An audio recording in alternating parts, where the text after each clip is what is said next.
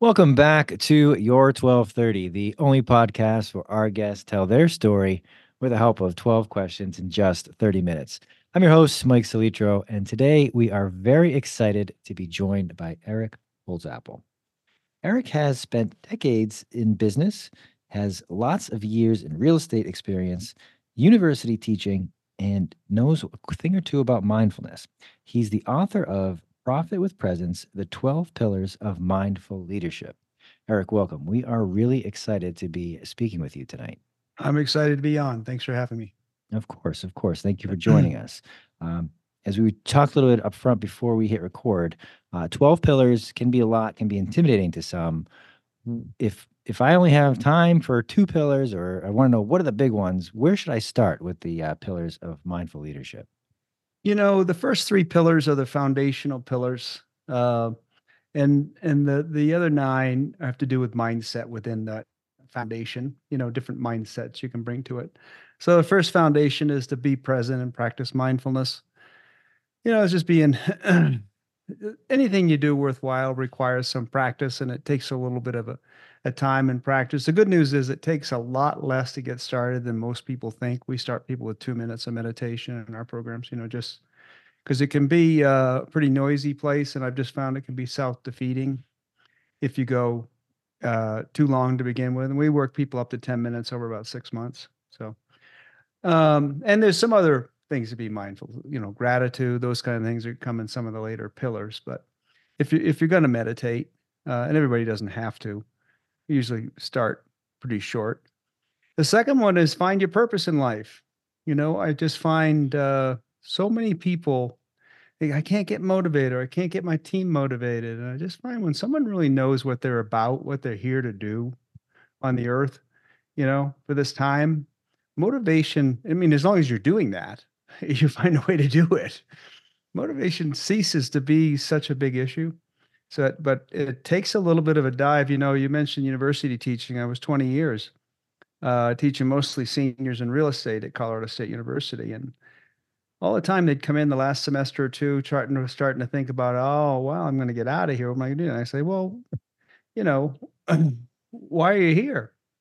And it would say, Mom, most always it was something like mom and dad said they'd pay if it was engineering or business, and I'd say, well, the next step, is a job and a marriage and a house and kids. And I say, you wake up in your 50s. So you might want to spend a little bit of time figuring out what you want to be doing, because it's quite a treadmill once you get on it if you're not in something that you enjoy.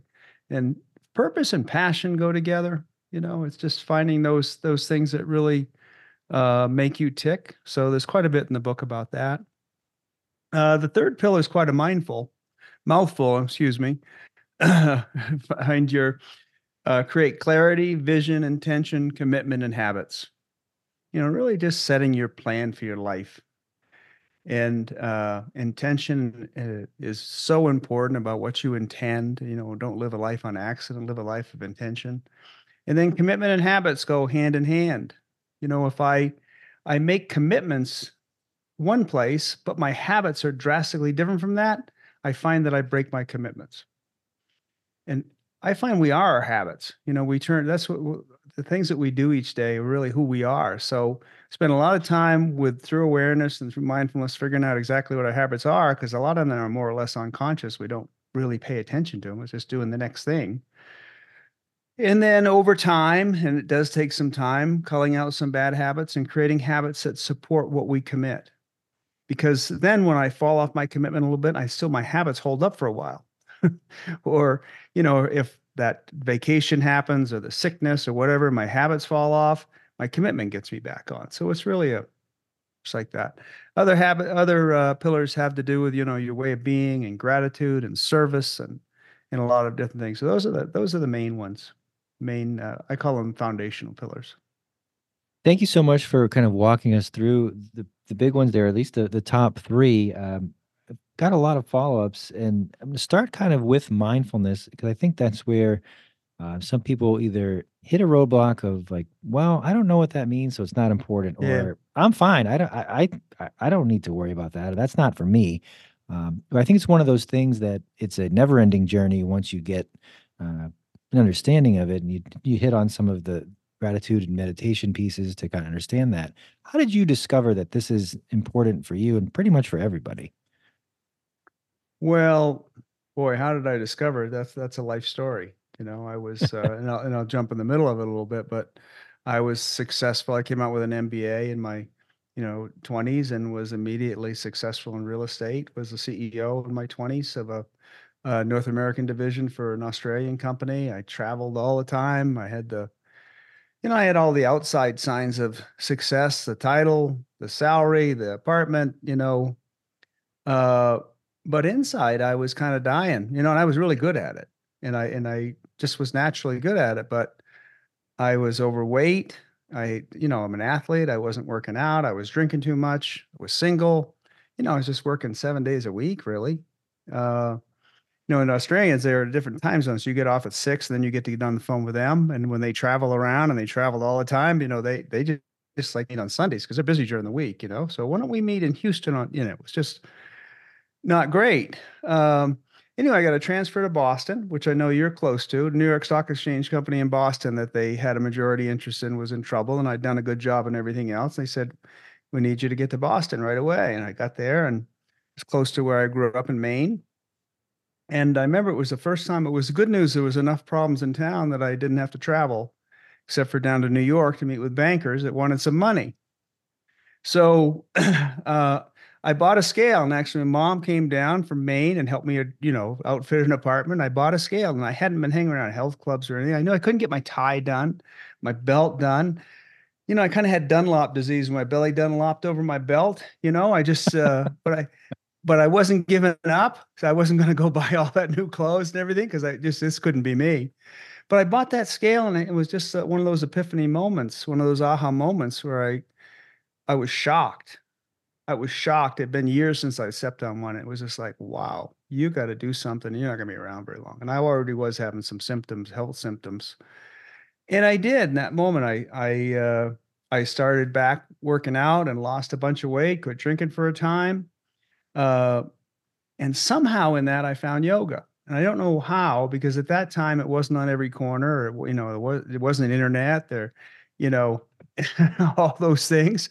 So I don't know how, but I just found a DVD of it was Patricia Walden, who had a studio in Boston. I remember, but I just started doing yoga, and I quit that job. I went back to university. I said I need more purpose in life. I'm going to try teaching. Uh, and yoga found it just was something that got me back in my body. As Ken Robinson says, my body had become something that takes my head from meeting to meeting. So I got back in it. I got back into athletics. I actually took up golf. I, just got back in it. And then the other thing that happened was my oldest brother was estranged from the family, but he's a poet. My dad was a football coach. And that was like oil and water. And without going into the details, he started meditating, and he came back to the house. My dad didn't change. He came back to the house. Was correcting. He opened up to my dad. My dad opened up, and I was like, I got my family back. And he said, "You want to try it?" And I did, and it was a game changer. I started it just privately, and that's the one thing I'd say to the audience: you don't have to tell anybody you're meditating. It can be completely private. Was for 20 years, I hardly said a word to anybody about it. I say I didn't come out. I stayed in the closet with it. But later on, I decided I wanted to do this and kind of promote it for different reasons. But it just reduced my stress, made me less angry, improved my sports life, and improved. And in a business context, mindfulness is focus. One word. All the long-winded explanations or things like non-judgment, that kind of thing, those are things that have you lose focus. But basically, especially in a business context, can I focus on what I choose to focus on for the time I choose to focus on it, to the exclusion of everything else? And then what I say is that's a huge skill to learn at work, because then when I go home, I want to turn that focus on my family, because there's too much going out too. When we're home, we're not really focused there. Then we bring it back to the office the next day. I know that's only part of the story and probably just the broad strokes, but thank you for sharing that because that highlights a lot of what I'm sure we're going to be talking about and how it was so powerful for you. And you hit on kind of upfront the focus piece, and that some of us who don't take the time to be mindful are just kind of sleepwalking or walking through the steps subconsciously, unconsciously, without realizing what we're doing. So for anybody who's listening to this, like, that sounds good. I would like to be more focused. I would like to be more present. But not only do I not want people to know what I'm doing, but how do I even get started? What do I do tomorrow to get on this path? Well, first of all, it doesn't have to start with meditation. Meditation is very effective and very powerful, but it is, for a lot of people, it's intimidating and it's a hard way to start. Gratitude is a great way to start. Just start with a gratitude practice. Taking some walks without your phone, 10 minutes, set the phone down and take a walk and just notice the wind blowing, the birds and those kind of things. You just start focusing. Uh, and if you do want to try meditation, there's all kinds of online things now. On our website, there's free meditation lessons, a 21-day free trial, just 10 minutes a day of learning some mindful movement and meditation. There's all kinds of apps would be any. Eventually, I encourage people to wean off the app because I don't want that stimulus and response. I want the meditation when I feel stress. I want to just feel myself in my breath and being aware. I don't want to like have to search for my app because I'm stressed. I want to just have it happen. But the cool thing is in a business context, you're in a meeting, and it's not going your way, or someone's, being aggressive, and you just notice yourself in your body. It's just not that big a deal. Things just stop being such a big deal. So it's certainly worth the time. The good news is after a little while, you become more focused, you have more time. I'll give you an example at work too, is like meetings. Stop allowing laptops open and telephone calls and be on your phone during meetings. They take half the time. If you can just be focused during the meeting, but you're there, you're talking, nobody's even listening to you. They're on their phones or they're somewhere else. And it's just, so we really encourage people, if you got to go do that. We're going to meet on this now. We'll catch you later. We just can't really focus with that going on, but it just cuts the meeting times way down.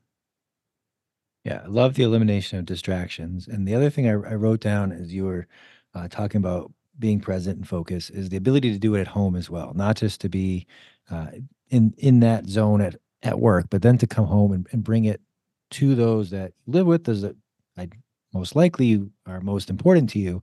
Then take a present approach with them. Um, to somebody listening, then I'd be like, well, that's a lot. I'm kind of just going through the motions now with how can I be present all the time? Um, and kind of, I'm going to tie this into the second pillar you mentioned, the purpose and passion.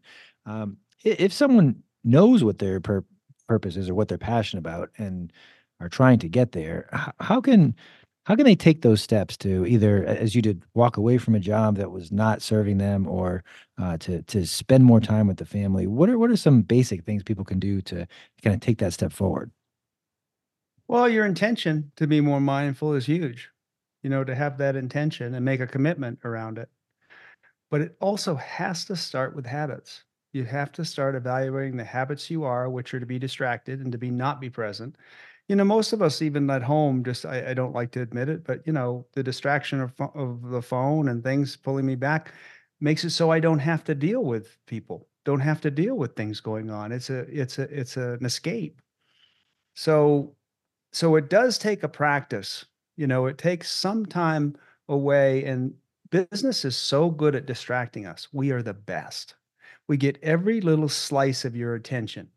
Oh, there's a slice over there. Let's grab it on Facebook and let's do this for advertisements and let's do this with the Google ad that pops up. And, and I don't see it getting any better with AI and everything else coming out. I think it's going to get worse. So the only thing we can do is demand that we take it back. Take some things off our phone, take your social media, newspaper, whatever, some stuff off your phone, and give yourself some guidelines and just say no during this time, or take a walk. People don't think they can be without their phone, for 10 minutes. We've just gotten to this place in our society where it's almost insecurity with Mm. it. So you have to spend some time without your phone and just say, I'm going to pay attention. And that's one of the beauties of a practice is during that time, focus in and say, no, I'm just going to work on focus right now. If it's meditation, I'm just going to work on that for a little bit. Or some people like yoga, some people don't. How can I just work in my body? That's mindfulness. Can I pay attention to my body? So it is going to take habits, because habits are who you are. And if you don't like your habits, change them. You can change them, but that does take some time. And I'd say be patient with yourself and do it over a long period of time. That be patient with yourself, I think, is good advice because I think it's easy, especially in a society where we want things yesterday. That I made this change. Why don't I have the results I want already? So, giving yourself the ability Yeah, to take the time, make those mistakes. I'm going to take somewhat of a left turn here and kind of try to tie a couple things together. great. But your third pill that you referenced involved habits. And in the story, you mentioned getting to a point where you did not recognize yourself, were overweight, and needed to make a change. So, in being mindful and caring for our mental health, part of that is our physical health and habits and diet. So, you mentioned yoga, taking care of your body. How are you able to have good dietary habits if you do, or how does that fit into this piece? Because I feel that's can be a roadblock for many, including myself, where I'm doing all of these things, I'm focusing on all these other areas of my life. I don't have time, I don't have the focus to care about what I eat, when I eat, and what goes in there. You know, if you're more mindful, you pay more attention to what goes into your body. You also slow down a little bit. You know, you slow down a little bit and you wait for yourself to fill up a little bit before you get up, before you stop eating.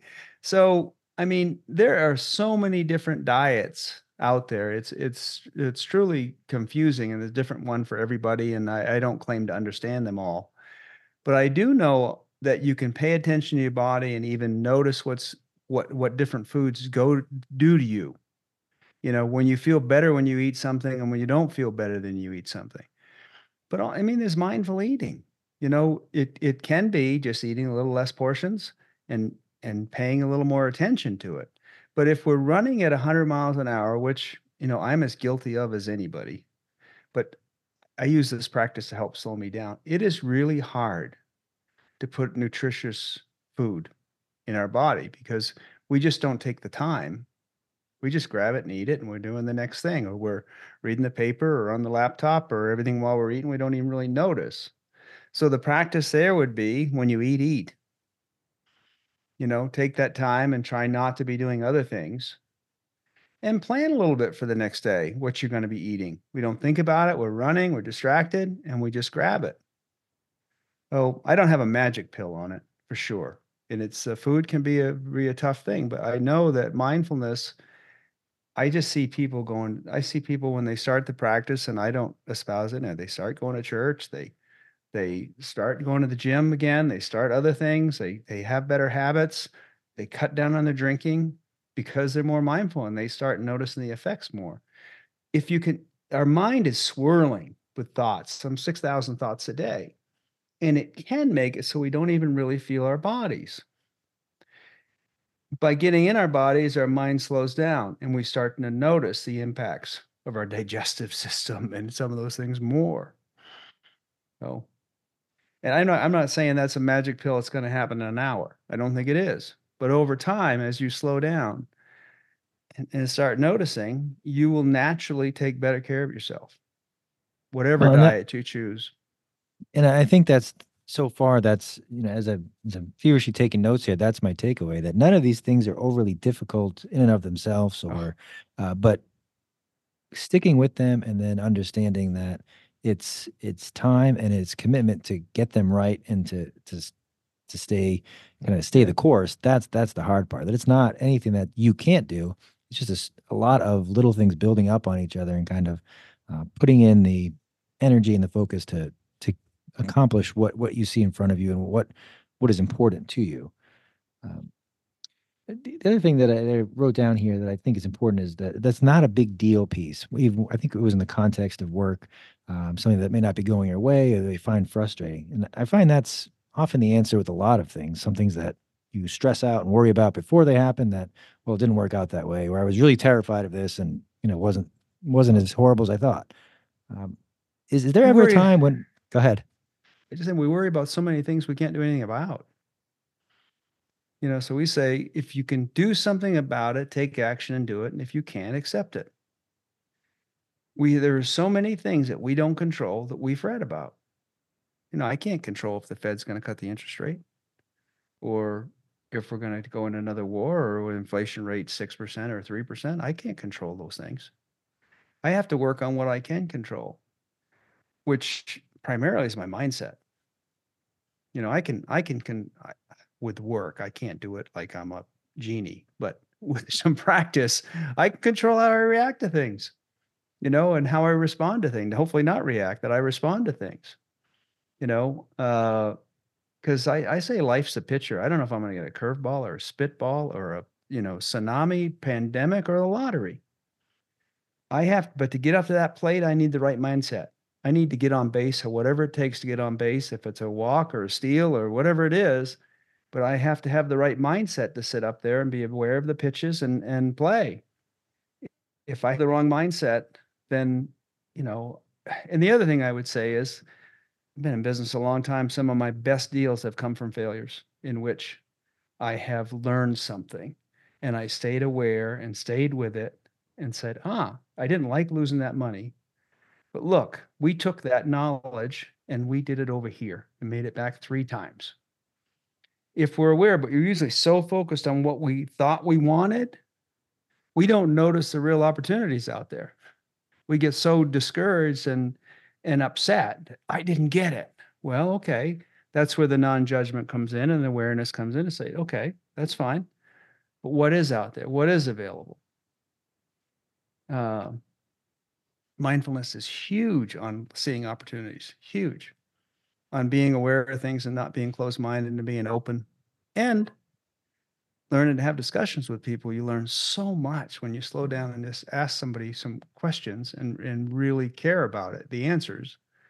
You learn so much and people want to help you. Kind of with that learning from others, being in the university setting, teaching students, having done so for a good amount of time, what what do you find works for somebody who's making that transition from, as you said, I'm here because mom and dad told me they go, they pay or I should go to school, but I'm about to take that next step. How can somebody, either about to join the workforce, looking to change jobs, what types of things can they do to prepare themselves from a student, an academic, to a professional, but one that is in a career or at least a job that they enjoy being in and one that they get fulfilled from? Well, there's a couple different ways I could take that question. The first I'm going to say is, is to take a little time to find out who you are, what makes you tick, and what you really love. Because culture has told us, and our parents have told us, and schools have told us, that that this is the route. I go to the right schools, I get the good grades, I get the big job, I do that, then I need the condo, and I need this and these vacations, and then someday I get to be happy. And I've just found, and I have a lot of successful friends, and I was successful myself, is that even that comes true, you change the goalposts. When you get what you thought you wanted, it's a bigger house, it's the second house, it's the bigger vacation. In another time, say first we want to travel, we take a bus. Say, oh, if I could just fly. Then we fly. We say, oh, what are those guys sitting up in first? And we sit up in first, and then they say, if I could just fly private. Oh, that would solve it. And now we got, everybody going to the moon. It's just that we keep moving the goalposts and we never are present because we're waiting for that day and we've never learned to be present. Harvard's done some work. Sean Archer wrote a great book called The Happiness Advantage. And, happiness comes first. The most successful people are happy and then they're successful and then they really enjoy the success. I'm not saying you can't have financial success and grinding it out and not being happy. That would be a lie. I have a lot of people I know that have done it that way. But I haven't seen them find happiness that way. I've seen them then they want to go to the next thing or they just need more. So take some time figuring out where your zone is, what makes you happy, what you really love to do. And then passion comes. You don't care if you're working 12 hours a day. You get out of bed. You're not dragging yourself into work. You love what you're doing. You're happy. And people like to call happy people. People like to call somebody that's in a good mood and wants to know about them and how they're doing and remembers their kids' names and, says, "Oh, by the way." And the other thing I'd say is those relationships are so important because people don't call you back in a downturn. Transactional people don't call you back in a downturn. Relationships call you back. And I've been through about 5 major downturns in my career.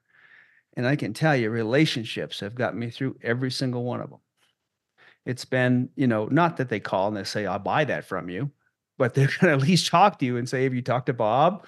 Or, they talk to you and give you some advice or something happens. But like the transactional people, you can have a list. We had a list during '08 with the housing crisis, 250 names. No one called us back, gone. So it's really, really important. And mindfulness is about relationships. It's about fostering relationships. So I don't, so that's another thing I would tell a young kid, watch your relationships. They're huge. That's great advice. And as I look up here, we're almost nearing time somehow. So, um, Eric, where can our listeners find you? Where can they connect? Where can they pick up the book if they'd like to do that? Yeah. Well, our website is livinginthegap spelled out.org. It's a 501(c)(3). You can buy the book there, and there's also all kinds of free resources. There's a newsletter there. There's 21 day. There's learn to meditate. There's a number of free resources on that and blogs and Amazon. It's a Wall Street bestseller. It's available for sale on Amazon, and it's also an Audible if that's how you prefer to listen. So but whatever, get started small and be consistent. So we will post all that, and I think that's one of the things that certainly comes across from our talk. From as I look through my scribble here, the taking action, the getting started, the acknowledgement of here's where I am, being present, and then being tied to something that you're either passionate about or you realize that this is why I do what I do. This is my, this is the, this has a meaning to me. And as you reference, working 12 hours no longer seems like this is never going to end. I'm happy to do this. It's Saturday morning. It's late Thursday night. I don't mind doing this. Um, so your story that you share with us is a powerful one because I think, you talk to a lot of those 20-year-old students. That's what they want. I want an MBA. I want a job that takes me around the globe. Or I'm making these big decisions. But and you reference plenty of people who have unfulfilled or unhappy professional careers. So I'd like to kind of end where we started. Um, I you know, didn't my change. I didn't change careers. I didn't change industries. I just changed the way I did business. and Yeah. that's it. That the Yeah. mindset where you are kind of Yeah. can trump all of those things. Um, it, is there ever a time where, um, you know, it's too hard. I can do this later. Is there ever a good answer to kind of put off on having a positive mindset or being more present, or is it always something that we can kind of get started on now positively? It's only now. People that put it off don't do it. And you just find you become so much more efficient. You just can't, after a while, I've been doing this 30 some years, I can't stand not having something done. I don't labor about it and procrastinate. I just do it. I'm really careful what I say I'll do because I know myself. And this is power for anybody that wants power, is knowing that when you say something, you'll do it. Then people start depending on you and want to ask you to do things. So no, there isn't a time. I mean, if you miss a day, just don't miss two. Just get back on it and do it. But there is, and it just gets so much easier. It gets easier to do it than not to do it after a while because you look forward to that time because it is peace. It's joy. It's an internal job. I mean, the newspaper's never, going to give it to you ever. Maybe a day, but the next day they'll take it back. I love that. I'm careful of what I say that I'll do. So, that's Totally. wonderful advice that, do the things you say you're going to do and then limit where your commitments are there. So, Eric, thank you so much for joining us. This Thank has you been for a having me. blast. I look forward to doing it again. Thank you. Thank you for having me.